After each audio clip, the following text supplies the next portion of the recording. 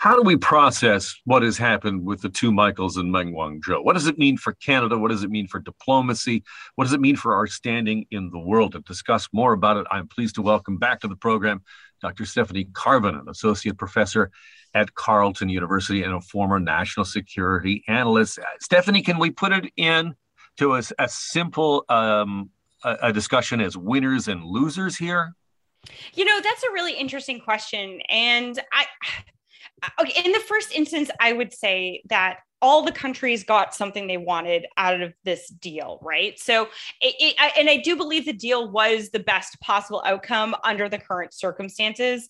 The United States got Meng Wanzhou to admit that Huawei was engaged in wrongdoing. And I don't actually think we should underestimate the value of that. Short term, it may seem pretty insignificant, but I think long term, as the United States is trying to wage this campaign against Huawei, it will factor into their campaign. China obviously gets Meng back. And that's what they wanted. In Canada, we have two Michaels back. And the only thing I should probably add there is, I'm pleased as punch that they're back, but at the same time, there's a number of other Canadians being detained that we don't talk about as much, like Hussein Salil, and he's still very much in detention. So the detention issue isn't exactly over yet. So all that to say is, yes, everyone did get something that they wanted, but in the law, we need to kind of think about this in the short term, medium, and long term. In the short term, I think China probably can claim that, it got the thing it wanted the most. But in the long term, I think we can raise serious questions as to whether or not hostage diplomacy actually works and whether or not Meng admitting wrongdoing may actually play out more significantly than perhaps what's anticipated. Stephanie, I've been fascinated by watching the kind of counter narratives play out over the course of the weekend. I think, and I would like you to address two of them. Now, let's start with the first one. One, you have Canada managed to clearly state its case, keep the two Michaels' fate on the table.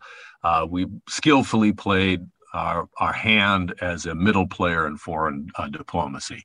The counter narrative is that Canada's stature in the world has been diminished by all of this.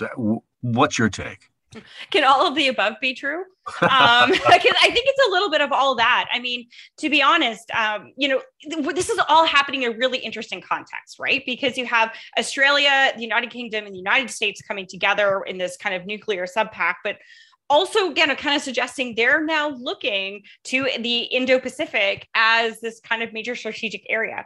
The European Union is developing its Indo-Pacific policy. And where's Canada? Well, we haven't released a foreign policy in over 15 years. Like, it's banana pants. And I'm going to use that term as a scholar, banana pants, that we don't actually think about, where we should be going with all this, right? Like, I mean, we need a foreign policy. We need to be thinking about these issues, and we need to look at countries like China and figure out, okay, well, what are our interests and how do we achieve those interests and who do we want to achieve them with? We're a middle power. We're never going to be able to do this by ourselves, but that doesn't mean we shouldn't do everything at all. And that seems to be what, in fact, we're doing, nothing. The other one that I'm fascinated by is hostage diplomacy. You touched on it a little bit, that China has realized that it does not work. And then you flip to another prognosticator who says, clearly China has won and it does work. And is it a reset? What's your estimation? I think we can make an argument that plausibly it worked in the short term, but I'm not sure that hostage taking is a viable long-term strategy, right? Because countries are going to adapt, and a number of countries around the world are not going to tolerate their citizens being kidnapped in order to circumvent the rule of law, which is exactly what happened in this case.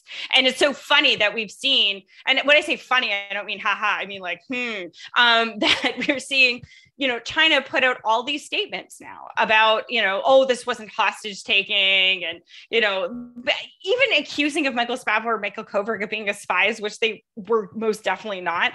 All these kinds of ideas that are out there that, this is, somehow just normal activity for China to have been engaging in, which of course it isn't. So, I think that there is damage that has been done to China, certainly in terms of just Canada alone. We've seen, the popularity of China go down to something like 14% among Canadians. I mean, that's a huge damage. And yeah, maybe China can turn around and say, look, you're a country of less than 40 million people. We don't need you. That's the size of a medium Chinese city. But you keep doing that to more and more countries.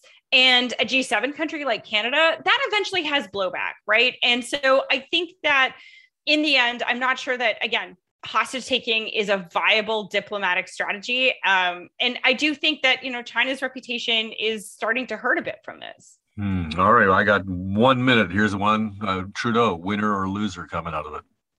I think there was a social media controversy as to whether or not he should have rolled up his sleeves when he did the two Michaels. Yes. We're going to start there. It looked very good that he got the two Michaels released. I think in the end, his winner or loser status is not going to be determined now. It's going to be determined on what he does next. Do we see a decision on Huawei? Because we've been waiting for years for a decision on Huawei. Do we actually develop a foreign policy and a strategy towards the Asia Pacific? Do we, forget this idea that, having free trade with China is a viable idea? I'm pretty sure that idea is dead, but you can't treat China like a normal country. It's not going to work anymore. It's a country that sees itself as a rising superpower and is acting accordingly. So what's our response? So like I said, I would take a pass on answering that question, winner or loser. I think I want to see what he does with this, and then especially with his new mandate and where we go from here. Sleeves are already rolled up. Stephanie Carvin, thank you so much again for your time. Thank you for having me on. There's Dr. Stephanie Carvin, an associate professor at Carleton University and a former national security analyst. Stay with us. This is Global News Radio.